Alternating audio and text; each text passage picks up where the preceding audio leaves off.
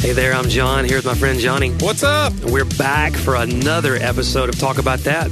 Dude, we have been so consistent. I hope the listeners appreciate that. I don't like to pat myself on the back, but look out. It's because I'm terribly inflexible. I can't reach my back, John. Could you scratch for me? I can't do it.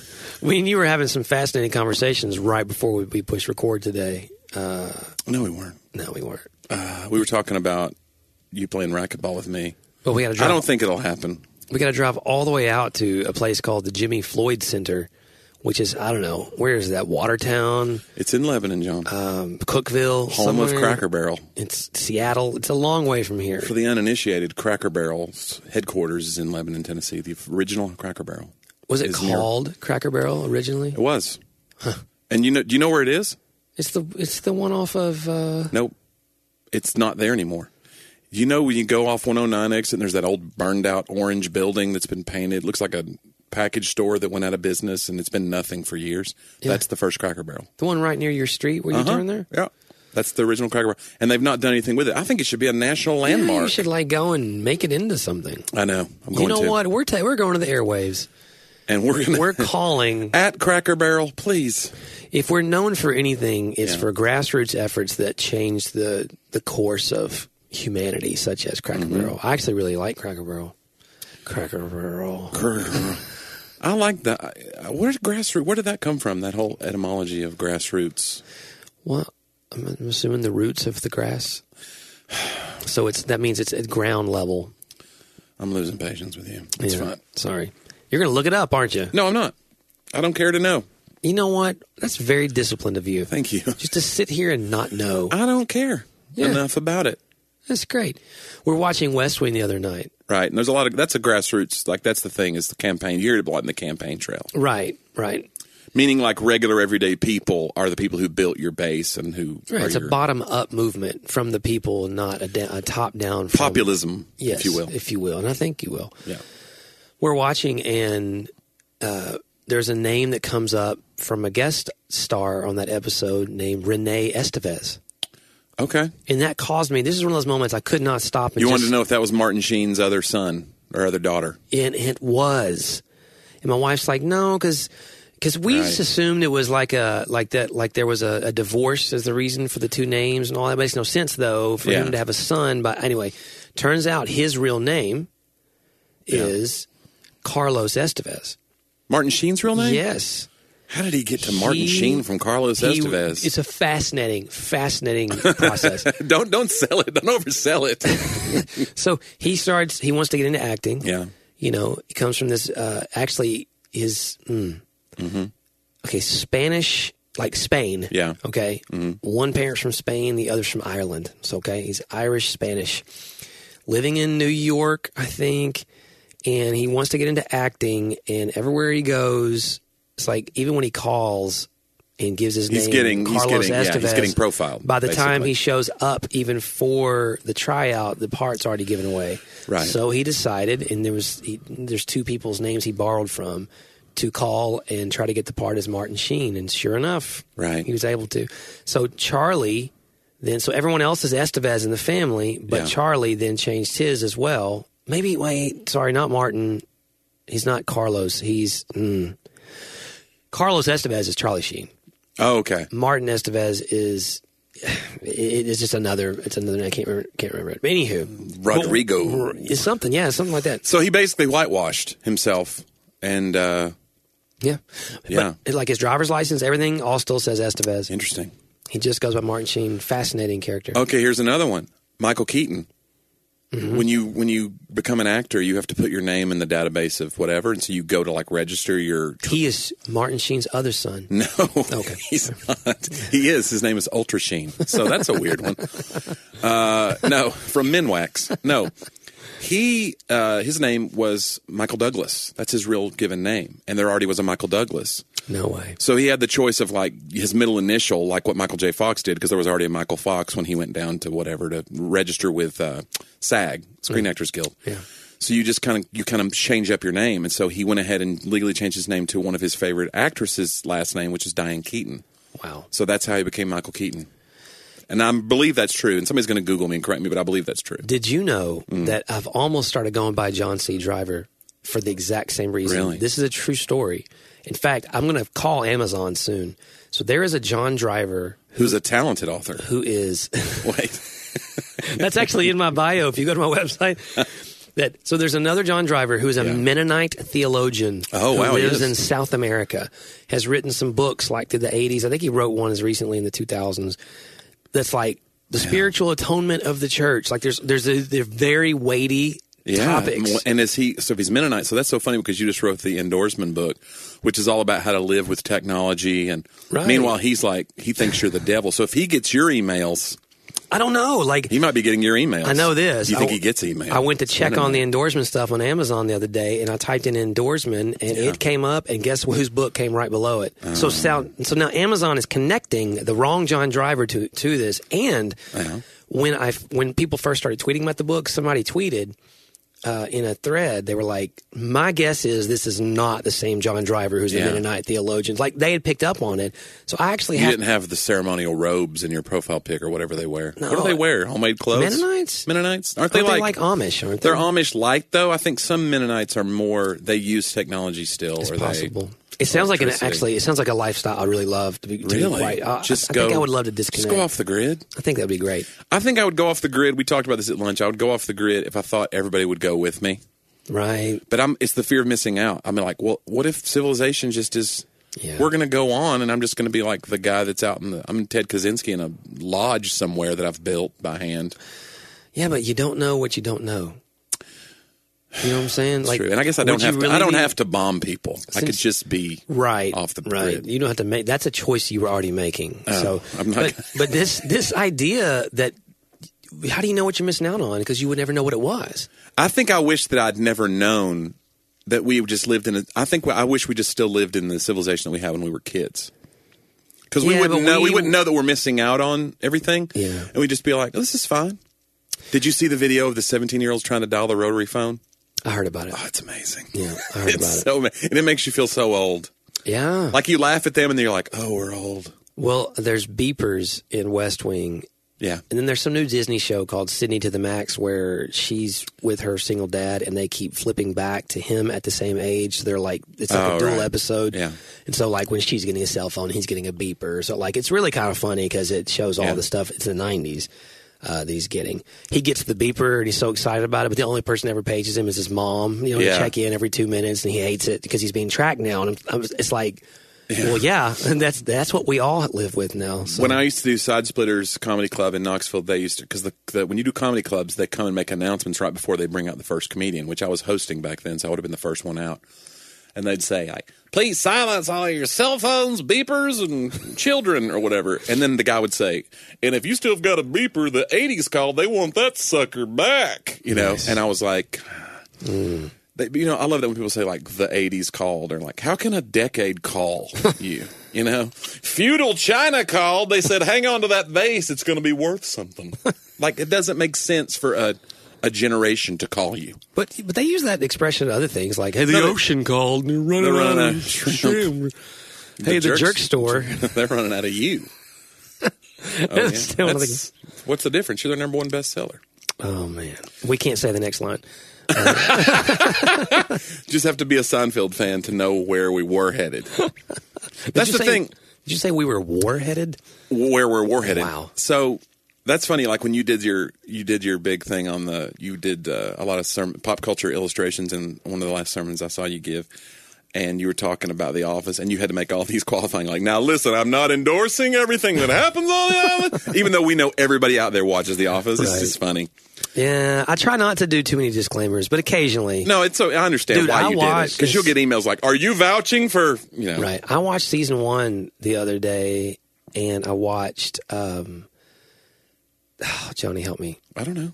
The Diversity Day? Yes. Oh, I see how I knew. See how connected we are? I was very uncomfortable. Oh, it's the best part. Like, that's the point of that show, though. That's when it really was diving into the uncomfortable stuff. Yeah. Like Michael was not lovable then. He was just an oaf. Yes. They really wrote him to be more sympathetic as it went on. He did. He grew on you because in the beginning, And that's the one where Kelly slaps him. Yeah. Like, he, even for them, like they create this universe where he goes too far there. Because then he goes, there, that's it. Now you know what it's like to be a minority. Yeah. After she slaps him. Yeah, it's really funny. And I like that they wrote it more sympathetic. That's the thing, like the last 2 seasons, they really had to tie up the bows on everybody's story, and they made it very kind of schmaltzy. Mm-hmm. But when I watch those, it makes me tear up. Like, I'm such a sap.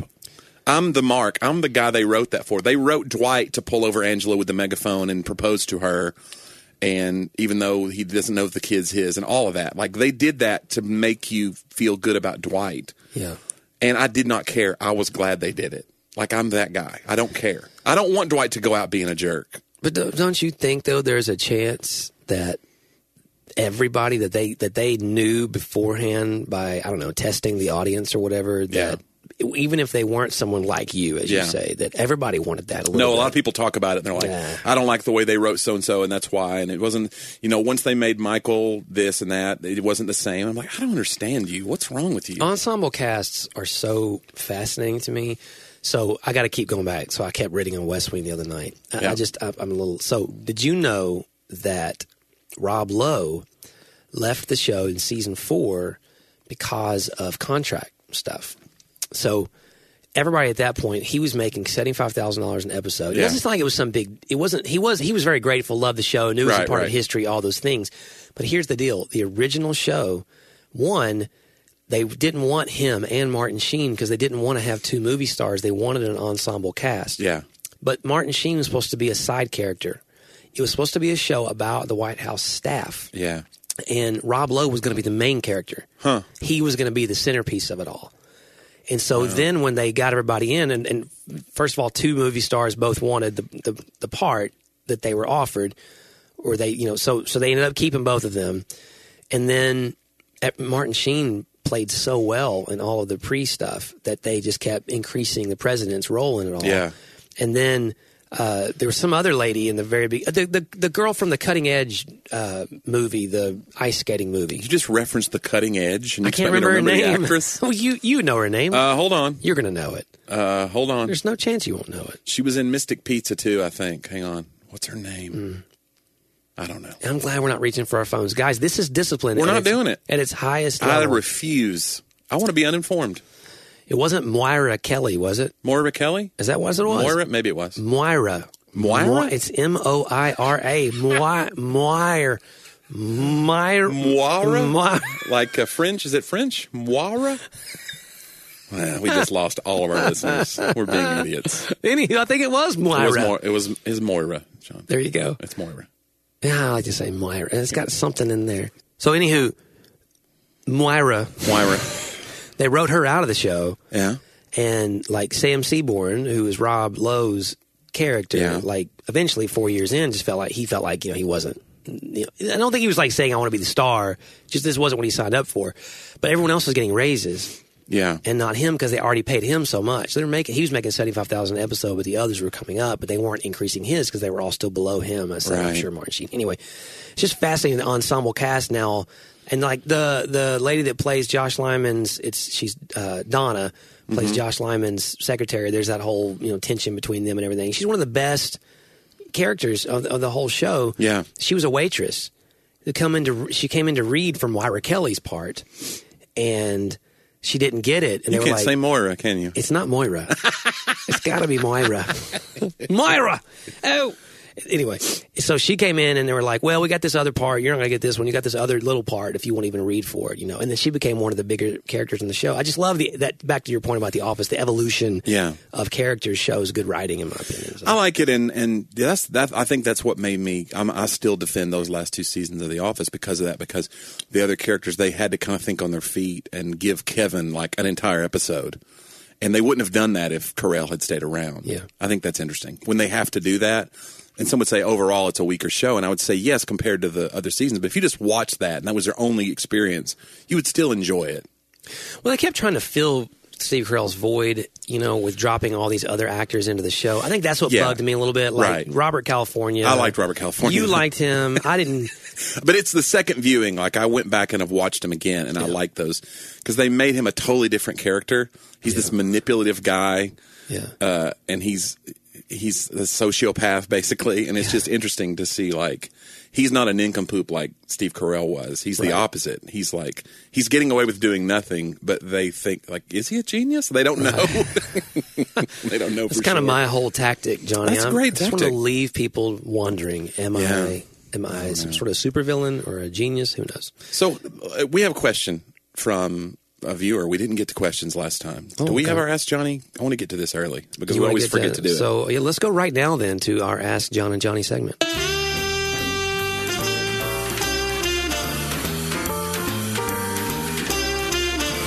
Yeah.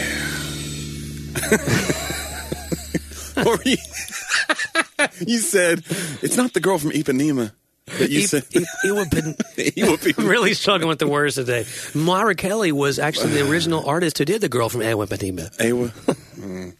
Okay, our question today comes from ESJ 1181. Were there 1,180 other ESJs? And he just was like, look, just fall in line. All right, so here's this question. Could Johnny tell us about a time he really bombed on stage and what that was like? And to John, how do you deal with writer's block? Okay. You want to go first? Writer's block. Is that like something, it's like 30 something that writers go SPF? Through. Is that like a, is this thing on? Speaking of bombing, yeah, you and I were talking about this before we began recording. I don't deal with a lot of writer's block in terms of when I'm collaborating because like you said, there's already another story that I'm engaging myself into. Usually I have a proposal, a There's a starting point. Right. Yeah. I know what the goal is. So I just now I do get into moments where I feel like it's stale or I'm not, doing my best work, but I just kind of press through and know that in the edits, you're trying to create a whole. I think that, so I do write songs some. Poetic writing that's shorter is much more difficult, because there's such that economy of words. I don't, everything has to count. You can't be stale, on a song or you're just going to blow it. And so we definitely fell into ruts when we were writing songs together. Oh yeah. Because you'd say like, oh, have we done this chord structure before? Or have we done this? Yeah. This kind of, it's like a trope in movies or TV shows. They call it a trope, meaning it's a very familiar. Yeah. Like the police sergeant saying, I'm too old for this. Yeah. Whatever. Like that's a very old, and so it's very familiar, but it's also, you can get successful on old tropes like that. Because it catches some familiar thing inside. Yeah. It's like a nostalgic.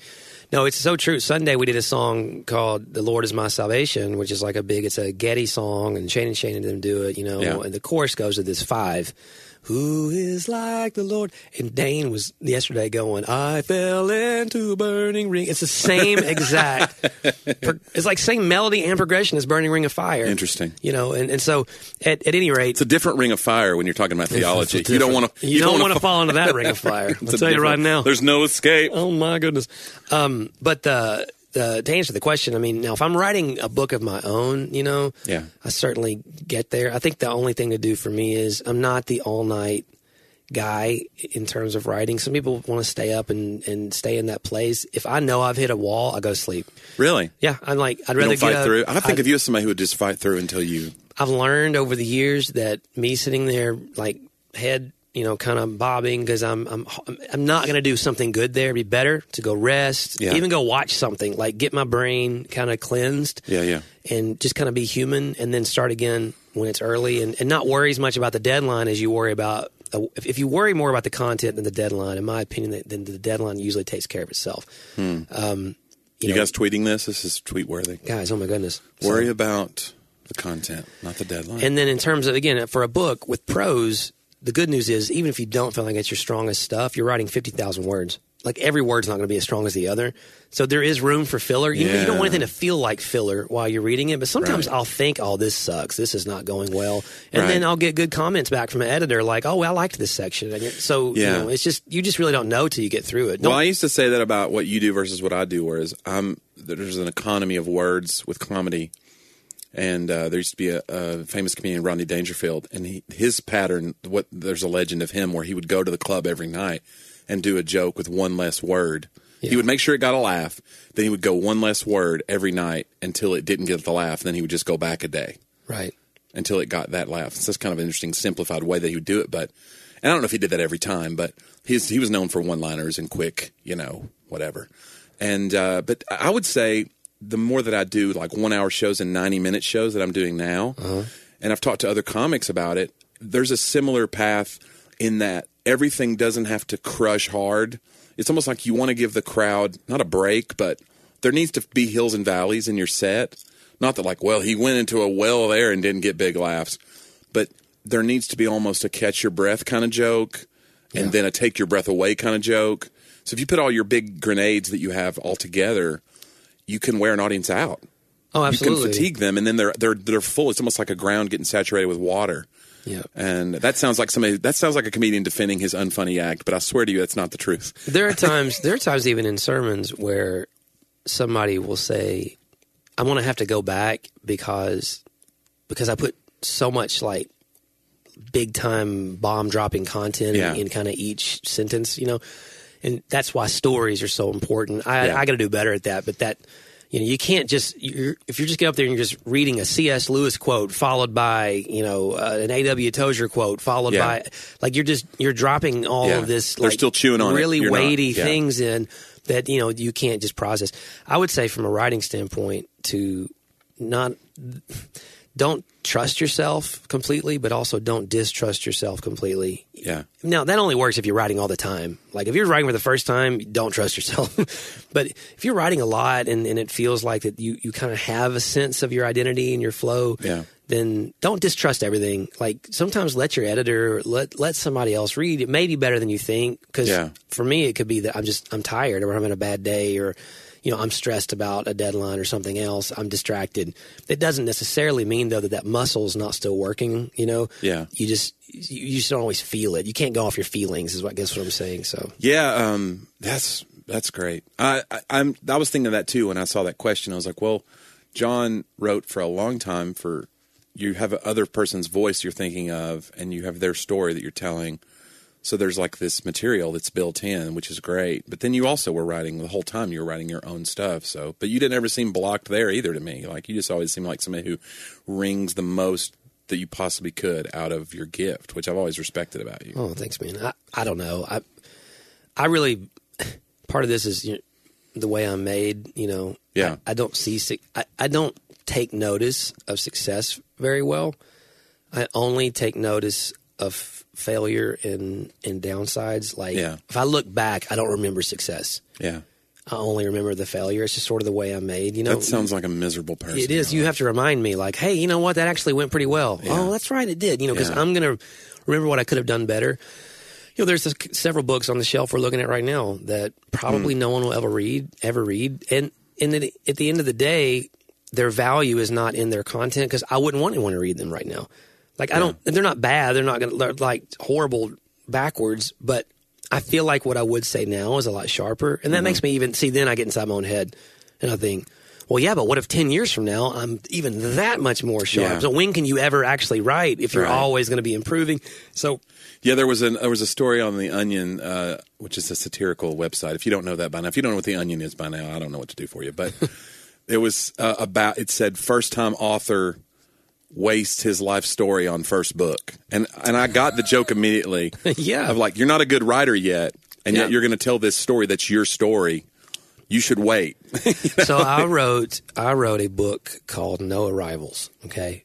And not to go into a long story, but if you're interested in writing, this is a very fascinating story. I got signed by an agent after I wrote the Reggie Daz book. Yeah. I won't say who the agent was, but I was so excited. I mean, he's a real agent in the industry. He was actually the agent for my favorite author. So that was why it was such a big deal. My favorite author at the time we were able to kind of connect. He said, like, you need to talk to my agent. And so I got a meeting set up. Sure enough, the guy's like, man, I need to sign you. You need to do this. I was like, oh my gosh. And he's like, hey, I want you to bring me what's on your heart, like what's raw and real and this and that. I want you to write it all. I was like, bro, it's big. Like, I don't know. I've been working on this for years. He's like, bring it all. So I went and spent like 6 months and wrote everything. And so a normal book is 50,000 words to 60. It was like 150,000 words. It's too many, John. It was. But I did what he said. I told him so we could cut it or know what we're looking at, but I just want to get it all out, So I got it all out, and in fact, it's right there. I keep it there for posterity's sake. It's in a little box. The manuscript is huge. And I went to meet with the guy in Green Hills, the fancy Panera in Green Hills, and you're going to sit down and like it's going to be this fancy Panera. Yeah, everything in Green Hills is fancy. It really is. Yeah, and so like he didn't get it, and he was so excited before. He was like, it was like he hadn't heard anything I'd said, and so 2 weeks later, I get an email. It's like, hey, this is too long. I don't get it. And so good luck with your future. Like, that was it. He dropped me. Oh, man. Immediately. And it was like it was a devastating blow. I felt like I was being vulnerable and put myself out there, you know, with someone you could trust. That's what an agent or an editor, you show them the parts that aren't good so that they can help make it better. I mean, that's the idea. You got to show somebody you can't impress. It's like having a coach. And so it was like a coach cut you after they signed you to the team. Yeah. Hey, I'm going to give you this scholarship. Nah, you know what? You're gone. And so it killed me. And I ended up, that book, I ended up taking it by myself to, it was actually the United Methodist Publishing House. Yeah. And at the same, and I started being my own agent, and they liked it. And they wanted to make 3 books out of it. Okay. Yeah. And they released it once. It was a really interesting idea. We're going to release these 3 books at once, but you read them, you know, and so. It was Everybody like, wants a trilogy. It was kind of like this. Yeah, I thought you were Star Wars. but you don't release them at once usually. But yeah. It was an interesting idea, and that was right when I signed with my current agent, who I've been with for so long, and who's such a close friend and has helped me. And that's right when the Tim Hawkins book came along. I'll never forget. This is back to what you said about your first book and your story. Yeah. He said to me on the phone, he said, I just don't know if this is the first real John Driver book that you're going to want to put out. I think it's fine. Is this really though? Yeah. And it didn't scare me, but it gave me like that clarity. Like, you know what? You only get one shot to make some of that first impression, which ended up being a funny book about the avid endorsement. My first like true solo, right. Even though I got 10 others, but we turned down the deal. It was not I think it was, well, the people were very gracious. You were to like, offer look, it. you can throw all this money at me, but I have, under advisement of counsel. There was no money. That was the thing. It's easy to turn down a free book deal. It was. But I mean, they were going to print it and put it out, and I was very grateful. I thought it was going to be a cool story where you became hugely successful and you go back and rub it in the face of that guy who. Isn't that your dream? Come on, John. Oh, absolutely. Inside of my bad self, like it's in there. No, I don't have that story, but I have a similar story that I didn't throw it in the guy's face, but I had this story, but when I was starting to do comedy, I had a guy who wanted to represent me. I was nobody. And so I think I set up the meeting, which is never what you want to do. Right. Like if you're chasing the agent, you're going to get a bad deal. So sure enough, he wanted all my contacts and all my leads that I'd worked in the past 3 years on my own. And I was like, what's this about? And I realized now that what he wanted was so he could shop these to his other clients and he could get them gigs. Which, by the way, is what that guy wanted. He wanted Reggie Dabbs. That's why he was talking. He was using you. Yeah. So that's what this guy was. And so then I was like, okay, so he got me one or two things. And one of them was 2010. So I'd been doing comedy a year and a half, 2 years. It was my first fly trip. I was going to, Chicago, and then we were going to rent a car, and I was with another 3 comics. We were doing these 2 shows. And I was only going to make he goes, what you would make is $400. I go, okay. Wow. It's like, I'm a real comedian. Like I was, oh yeah. So we get done with the shows. Well, that was the weekend of the floods here in Nashville. So I couldn't fly home. This is 2010, right? Yeah, so I had to stay. It was in May of 2010. So I had to stay in Chicago overnight at like one of those. You call to get the rate, and everybody's taking all the rooms. So I paid like $200 to get a hotel in South Side of Chicago, and with this other comedian. And the night before, when it was time to settle up, the guy who was his ambassador on the trip, who was the kind of the agent of the agent, gives me my check, and it was for like $212. And I go, so I email the guy. I go, well, what's going on? He's like, well, I said we were targeting $400. Wow. I go, no, I have the email. It says here. And then he basically weasels his way out of it. And so literally, like when I started getting, I don't want to say bigger, but when I started getting more bookings, that guy came back to the table, and he was just like, hey, and I was still representing myself. He was like, hey, let's talk, and I'd love to take you to the next level. And I was like, I'm good. And I don't think that guy ever really understands that's the reason. Like literally, he probably cost himself thousands and thousands of dollars in commissions for my feud, because I would have signed with that guy. Yeah. But he did me wrong, and I was just like, I can't trust you. And I never went to him and said, aha! But I mean, essentially that's what it was, because once you burn me, I'm just like, integrity's huge with me. Like if we lose money together and it didn't happen, or I bombed or whatever, look, okay. But if I'm doing everything and you're doing, but if I find out you're taking money from me, like, how can I ever? No, it's so true, man. The guys I work with now, I mean, literally are they have so much integrity. They are trying to protect me, and they're trying to advance me. And it's not just, they don't need me. They have way bigger. That's what you want. Way big authors, way much more successful authors. The best relationship you can have with an agent, if you're thinking of getting entertainment or writing or anything, is the best possible relationship is when they don't need you and you don't need them. Because then there's no manipulation. Like if I don't really, I need them.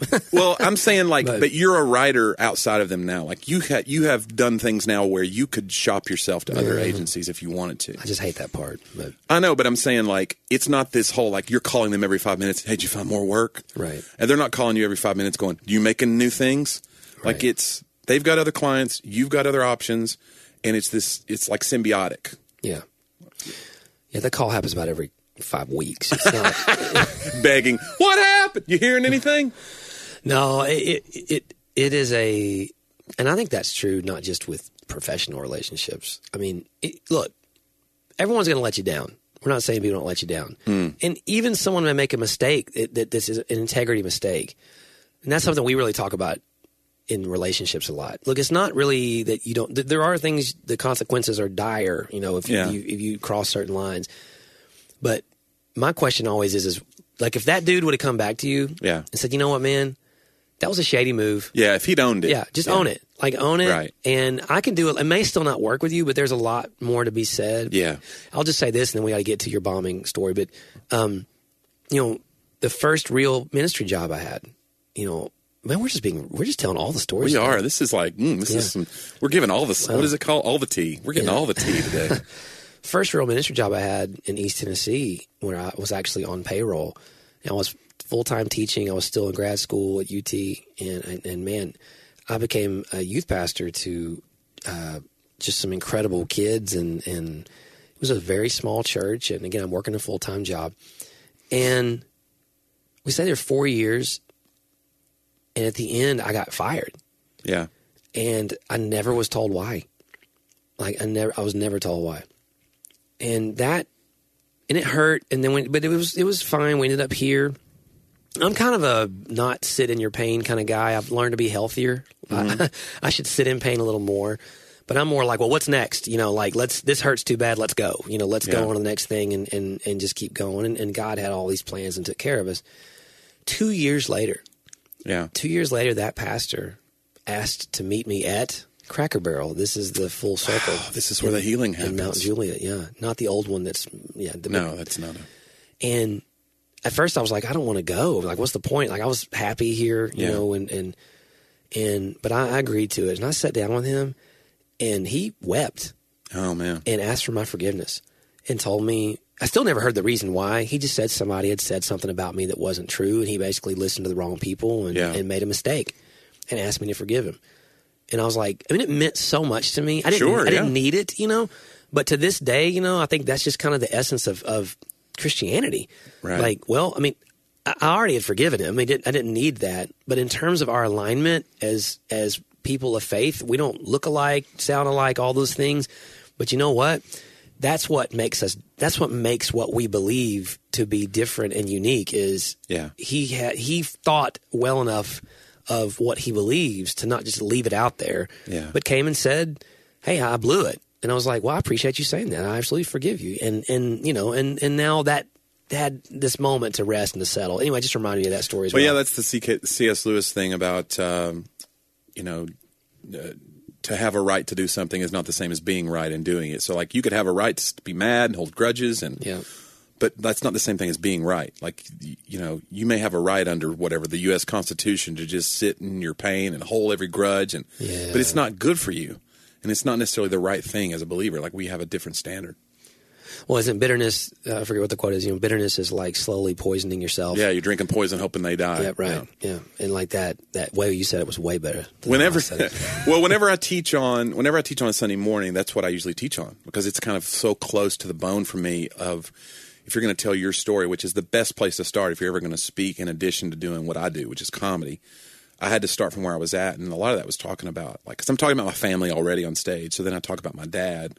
and how he was a drunk and he was abusive to us verbally and just ignored us and very negligent dad. And so, yeah, I mean, I talk about that and how it took me until he was already dead when I finally forgave him. Yeah. But it was, and I never got an apology. I never got the explanation. But when I forgave him, it was like I unlocked a prison cell and let myself out. You know, there's a freedom that comes from it. And so I usually teach on that because I feel like in church there's so much unforgiveness.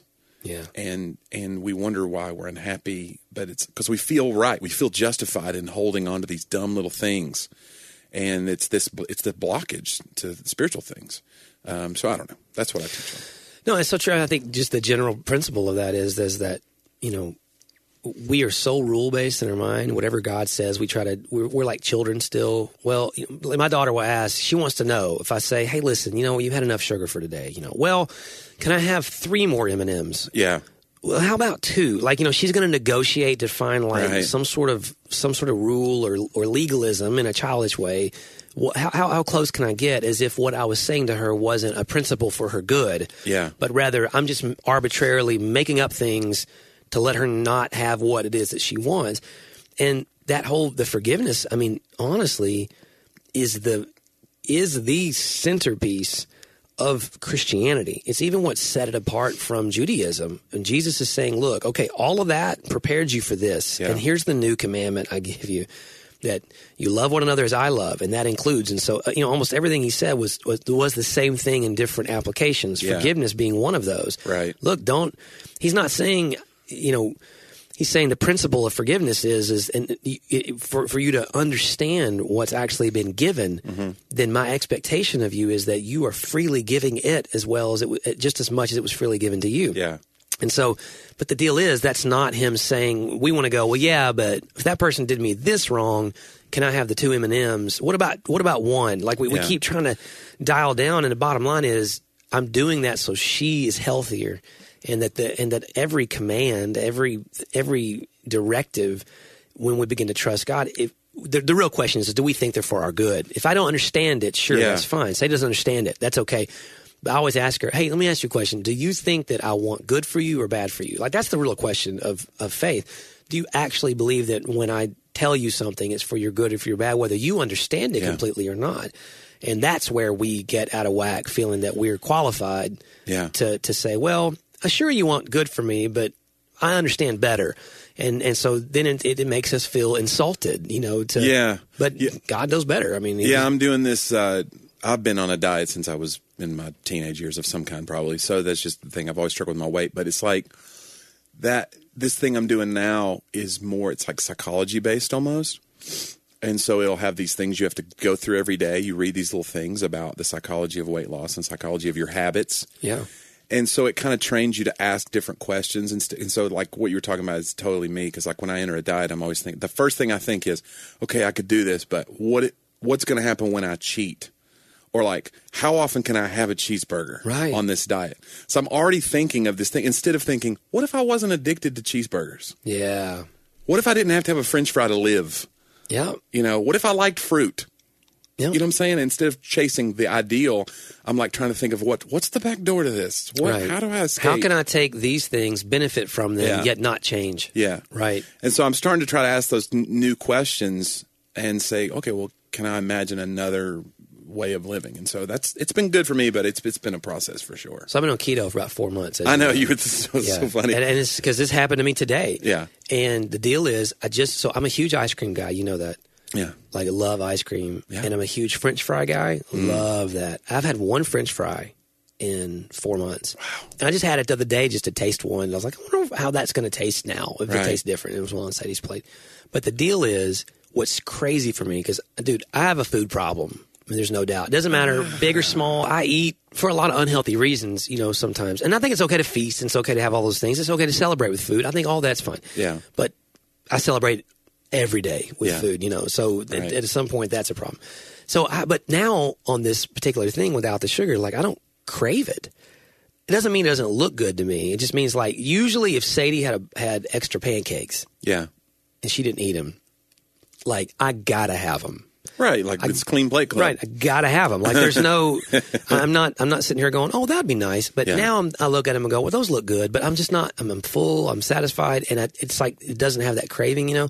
So today I took my buddy David to breakfast for his birthday, and he had pancakes, and they brought him an ice cream for his birthday. Right, and he really wanted me to like have the experience with him. Yeah. So I took one bite of a pancake, one spoonful of the ice cream sundae. That's how it starts. And I have felt awful all day. Well, you said you felt sleepy. Like really, really tired, like way more than usual. So I don't know if that like jolt of sugar put me on a crash or something, you know. That doesn't make any sense. But the whole thing is, I find myself, as long as my cholesterol can come down, all those things, I find myself not like going what you're saying. What if I just don't? Like, what if, like, not that I'd never have ice cream again, but I have had ice cream for 40 years. Like, it's not like I'm being denied an experience. Right. You know? I mean, dude, I had it, like, as a newborn. It is a great experience. So, but you had ice cream as a newborn? I said 40 years, so the whole time. Thanks a lot, Mom. I appreciate it. She's the best mom ever. She's giving me spoonfuls. Oh, my gosh. But you know what I'm saying? I've had experiences with food, and I'll have them again. But what if, like, experiences with food were not such a big deal to me? And I think that's where you're getting at. What if we just changed? Yeah, what if I saw food as fuel? Yeah. Like those people who they eat to live instead of live to eat. Yeah. Like even when somebody dies in the South, we're like, oh my gosh, your Nana's gone. I'll make my 7-layer salad. Like it immediately goes to food. There's no stop. There's no comma there. Yeah. Well, the food is, I think food for comfort's okay. It just can't be a coping mechanism. There's feasting in heaven, John. For daily life. Yeah. There'll be ice cream in heaven. I think it's like even feasting should be in moderation. Yeah. You know what I'm saying? Was it Laura the day that says very fascinating idea? Or was it you? I don't know. It's probably me if it was fascinating. Yeah, it probably was. This idea that, like, even because I was talking about, well, you know, can we find a culture that just eats like we're eating keto right now? And she said, well, here's the deal. Whether you can find a culture that just eats high fat, high protein, low carb, most cultures didn't have year-round food groups. Right. And that was a fascinating idea to me. Like, you wouldn't be eating fruit. You wouldn't be eating that kind of fruit in December. Right. Because it wasn't growing. It's not in season. Right. So we have access to seasonal things all year round up. Exactly the same way as if we don't have a season anymore. Well, and not only that, we have fast food that's cheaper than a salad. Right. So we really messed ourselves up with that. When a salad is $5.99 and a double cheeseburger is 99 cents. Yep. What do you think's going to happen? Absolutely. Then so the people who are poor eat terrible, and they don't have access to great health care because they're poor. Yeah. And it goes. It's systemic. It's crazy. Was it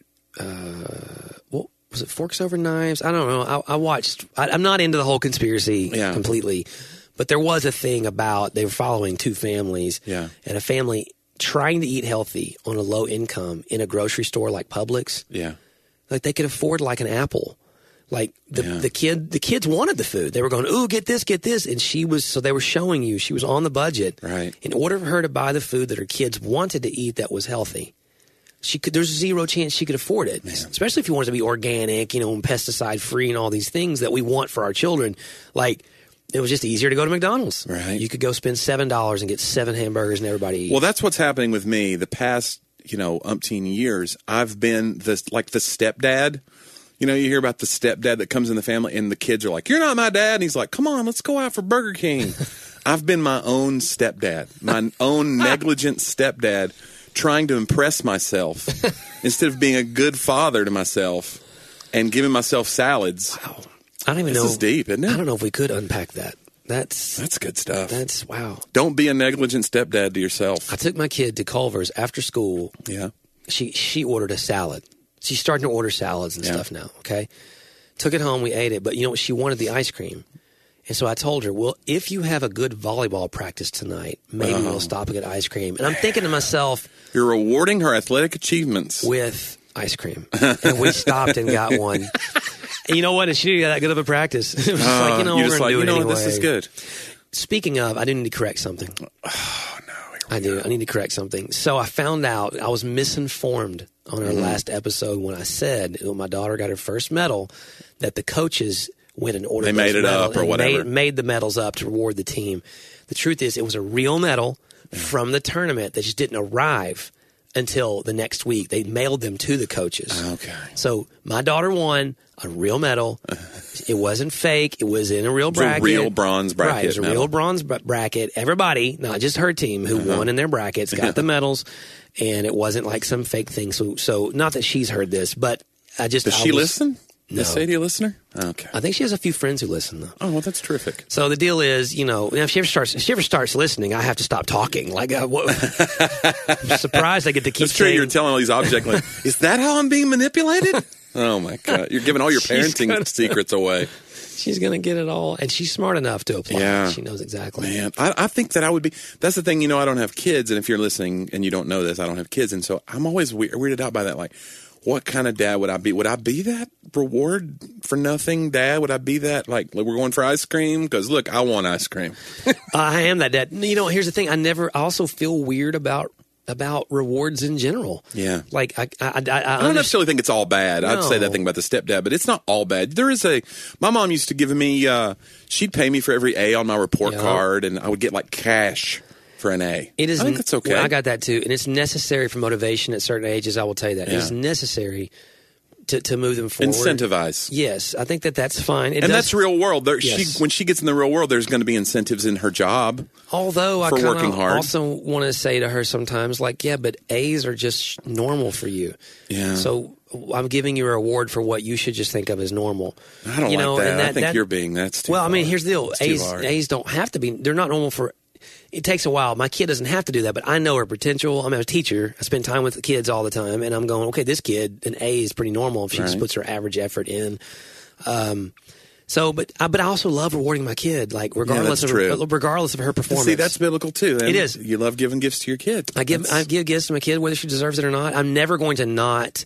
Like, she'll say, "Oh, you're going to take that away." Now, look, I will take away your cell phone or whatever if there's a behavior that is, okay, hey, you're grounded for the next 24 hours from that or whatever. That's fine. But also sometimes just give her stuff. Like, I just want to give her. I don't need her to. I never want her to think that this is that. I need help here. Like, I need help. There's that weird line. Like, my love is so unconditional, and even my gifts are unconditional.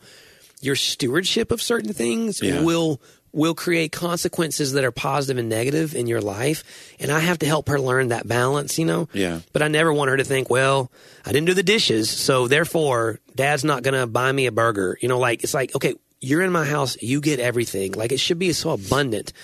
And so knowing where to limit. But if you want two burgers. You're going to make Daddy. That's going to hurt her volleyball game. A couple of burgers down the line. Trust me. I'm not very good at volleyball, for instance. Food, and here's the other thing.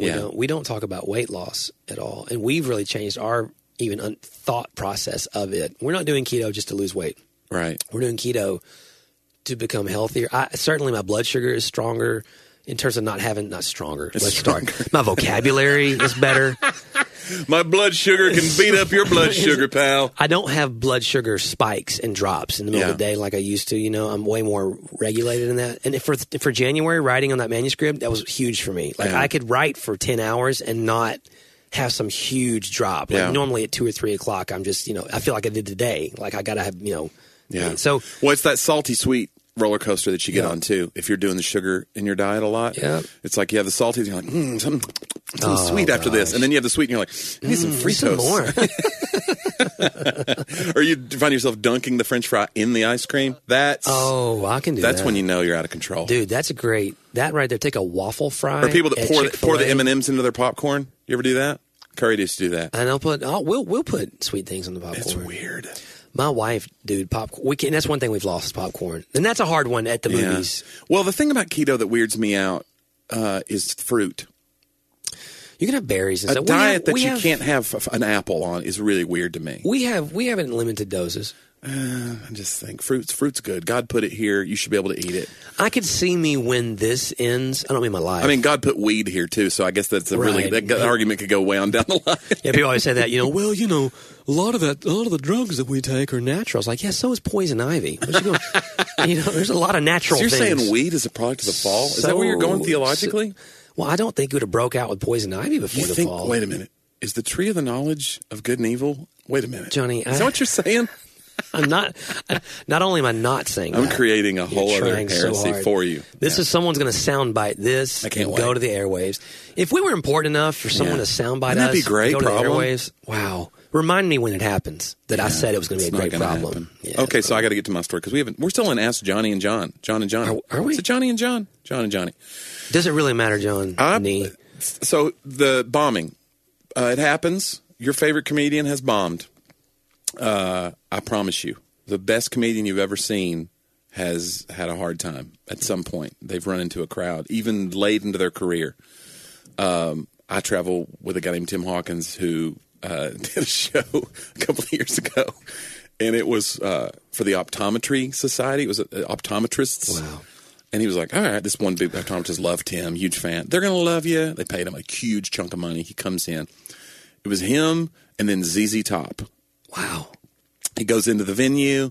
It's this standing room venue. Ooh. With like pub tables in the back. They're standing and schmoozing, talking the whole time. Oh, no. He goes out and just dies a slow death for 45 minutes.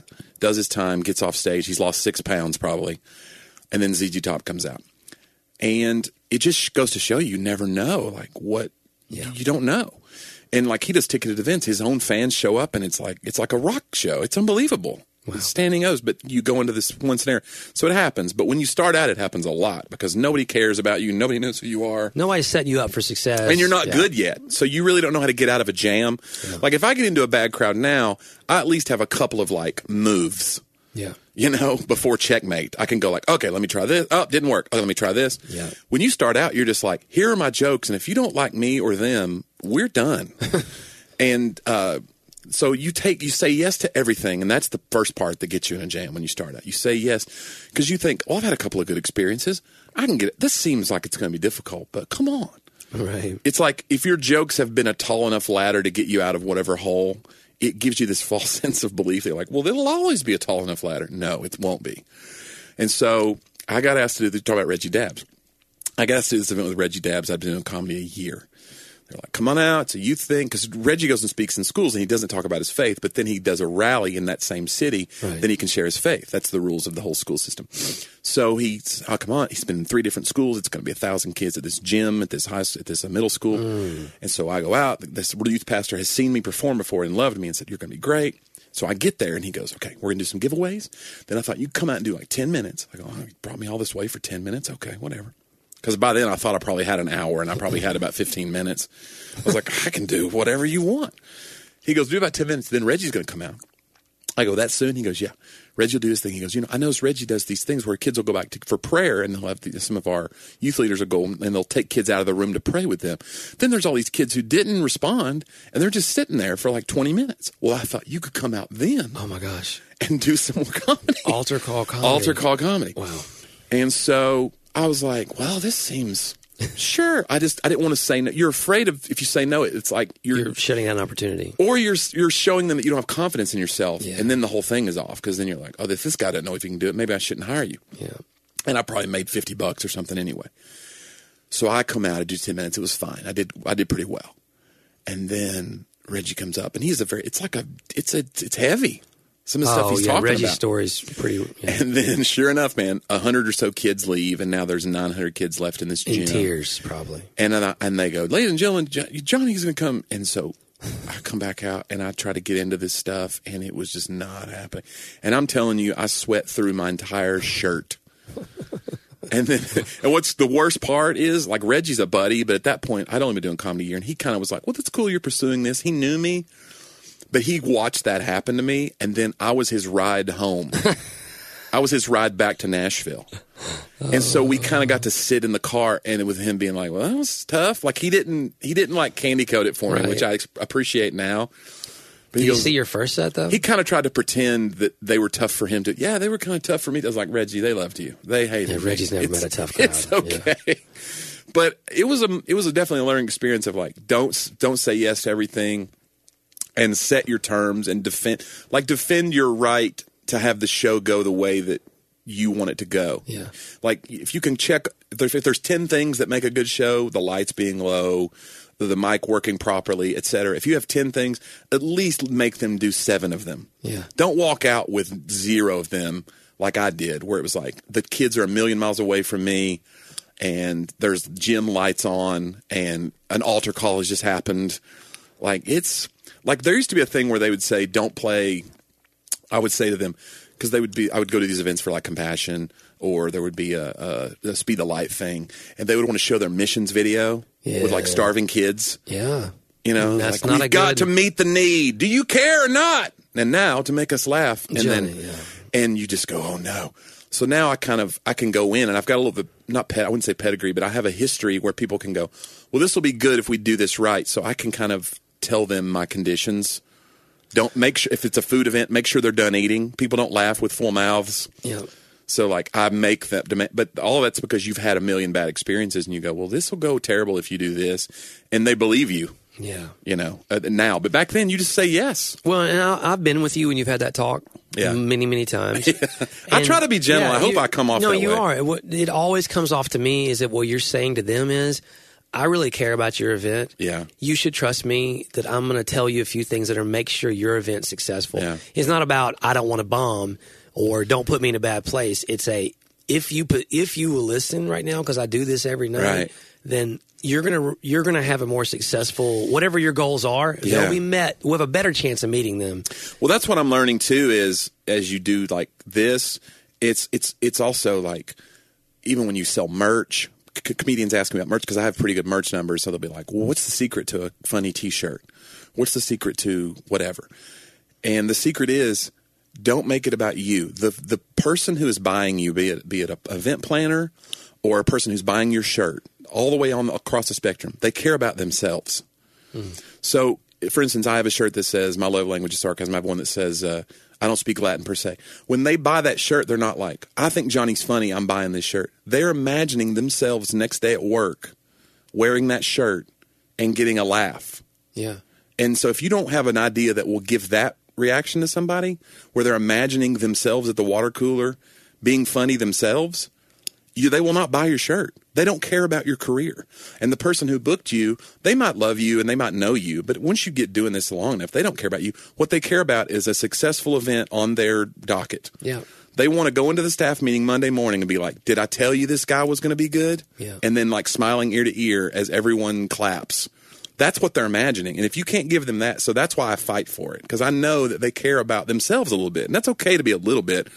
Like, you don't want to look like a schmuck for bringing me in. Well, they're stewards of the moment. Yeah, I mean, they're managers of that. And you're exactly right. And when people can, and again, yeah, you do. I feel like you always come across in that way because they always listen to you. Yeah, because I mean, most people who are bringing you in, I would hope, are doing an event at the size. It's not their first rodeo of event, and so they're going to know to listen. Well, I try to be extra. Like, I try to carry myself in a humble way, because I feel like some of these events I do have had big time artists come in now. Like, I'm doing a couple of music festivals this year, and they deal with people who they've had every experience across the gamut, where it's like, I know I'm the best thing since sliced bread because my song's on the radio now. Or somebody like Stephen Curtis Chapman, who's been a signature artist for 40 years, and you wouldn't know. Like, when I met Phil Keaggy, I couldn't believe it. He was like remembering my name, and you know, he was so sweet, and he wanted to hear every story I had that linked to his music. I said, "You're not going to. I know you've heard this before." He's like, "No, tell me." I was like, "Well, we played your song at my wedding. Like, we played it at the reception." He was like, "That is so neat." Like, he really cared, and I remember that to this day. So I try to be that. Yeah, and sometimes it's not easy. Sometimes you'll get taken advantage of because you're the humble guy. You go in and they'll be like, "Well, this guy doesn't care, so I'm not going to care about his monitor mix." Yeah. But sometimes there's a blend to how you do both. You can fight for the show, but not fight for yourself. No, absolutely. You know? And, you know, if there are going to be things that we lose when we're humble and we're supposed to, you know, like there should be a degree of loss to the disposition that we go. I want to always win every situation. That means something's wrong. Yeah. It's the same principle as beware when everyone speaks well of you. Like, you know, if I never ruffle a feather, or if all I do is get my way, either way, then at some point in time, maybe I'm not standing up for something that matters at all ever. I never say anything that matters because everyone agrees with me. You know, I'm just being a politician socially. I'm just a social politician at that point. Yeah. Or, you know, on the other side, if I'm always getting my way, then I'm just dominating, and You're steamroller. Yeah, I'm never open to it. So I think the balance is right. Yeah, you can't. if we're supposed to be there's even in Christian circles now, there's the whole thing of like, let's not be doormats. God didn't call us to be doormats. It's like, I think we're supposed to be closer to the doormat side of things than we are the steamroller side. Yeah. Like if it's a spectrum, you're not supposed to let harm necessarily come to you at the expense of other people or at the expense of the gospel. But this idea that like, God called me to stand up for myself. Like, I don't know about all that. Yeah. When we're counseling, it's a real, you're exactly right. Now look, in terms of our generosity, in terms of what we do, I mean, Jesus said, if your enemy asks you for your coat, he wasn't just saying a friend, not just a stranger, but your enemy asks you for something, give them that and more. So that's that doormat side. But the flip side is in relationships. Yeah. It's what we do say is, look, it's healthy for you. You're actually loving that person better. Yeah. When you don't allow yourself to be in some codependent position, a relationship where you're a doormat and they never get to grow because you never have the courage to step up, which is going to honestly have to be for yourself to say, hey, these are my boundaries and they're healthy and here's why. I mean, the book of Proverbs is all about boundaries in relationships, and in the workplace and in politics and all around, to say, this is the wise way to conduct myself and this is the foolish way. And sometimes that's going to, if you look at it, it's about the wise man he is gaining. He's gaining a good reputation. He's gaining riches in Proverbs. He's gaining. So there is a self-gain that comes through that behavior. But so like when I lose, I want it to be intentional because I'm losing out of an attitude for the gospel. But I shouldn't be sitting around in relationships that are supposedly gospel-centered already and be losing accidentally because I don't have the proper boundaries to or the courage even to express them, to say, look, loving you well is probably saying this is hard to hear, but these are my boundaries. So I think to me, that's that line, whether it's a stranger or a person that in a relationship. Yeah, it's a tough thing. And like I was thinking yesterday or 2 days ago about this because we went to Memphis for a Lakers game, Lakers versus Grizzlies. So we were there and we had a couple hours to kill. Well, right next door to the forum where they play is this museum. It's the rock and blues museum, rock and soul museum. Yeah. And so we go through and you just start realizing like the poorest people, and it was like across even cultural lines, these sharecroppers who were black and white, the country music and the blues music, and the Negro spirituals, like it blended together to create this own kind of music. And even the early label started with an eye on diversity not for diversity's sake, just because that's how it was. Yeah. Because what they had in common was poverty. And then you start along racial lines, like rock and roll was this thing, and soul music was this thing that brought healing. And it came out of this turmoil, this awful thing that you would never choose for yourself. And I started thinking about that. Like, I told Curry that we were walking back to the hotel, and I said, we think about the beautiful things that have been made in our life, and most of it would not have ever come about without struggle. Yeah. But we would never choose the struggle. So we've spent all of our lives, and our parents spent their lives trying to make sure we didn't. So we struggled less than they did. And now we have this generation that doesn't struggle, and our art, for the most part, sucks. Right. And it's like, we would never choose to go back to a struggle, but it's like there's something beautiful that comes out of it. And I'm still trying to wrap my head around it. Yeah. But it's this weird thing, and I think that's what happens. Like, think about your favorite artist that released a record, and then the second record, they're rich, and right. it stinks. Their writing it's different because now they're living in a mansion. It's weird. They're writing to preserve what they have now instead of writing it's a from their experiences. Or they're writing out of the pressure. I don't hear another single. I got to hear another single on the radio. It's like, oh my gosh. Yeah. No, that's so true. And I think you can't mitigate. If you think you don't have the pain or the struggle, the bottom line is usually, and there's a great book we can talk about in the next episode. There's a great book about that, about the distracted culture and how we literally can't let ourselves feel the struggle. We actually have it.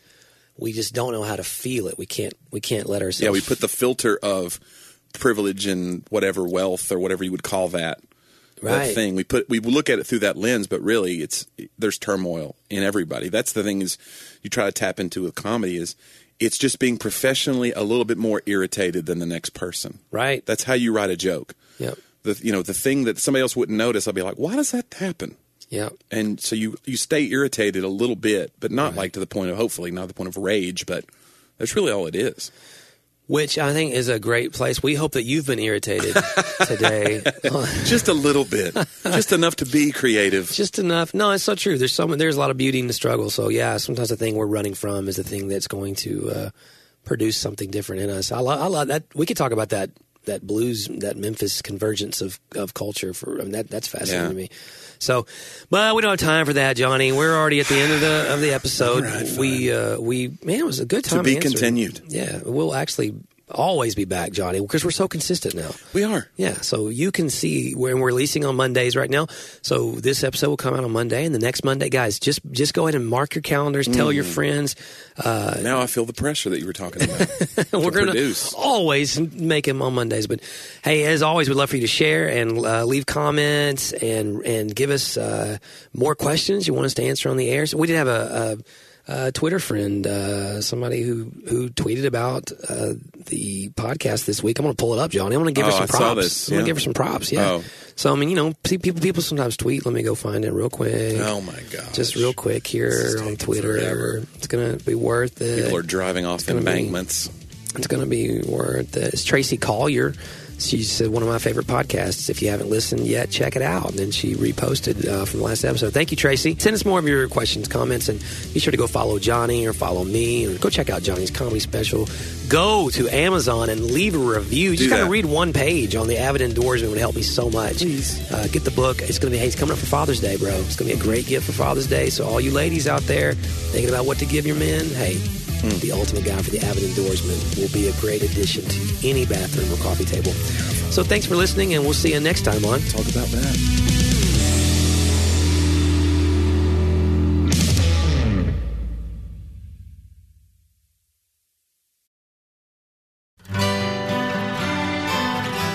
The Historical Jesus Podcast is the sweeping saga of the life and times of Galilean Jesus of Nazareth, as well as the faith, religion, and church founded to honor and disseminate his acts and teachings. Join me, Mark Vinette, on this fascinating journey through time, exploring the many great works of Christian theology, literature, architecture, music, and art inspired by the words and deeds of Jesus Christ.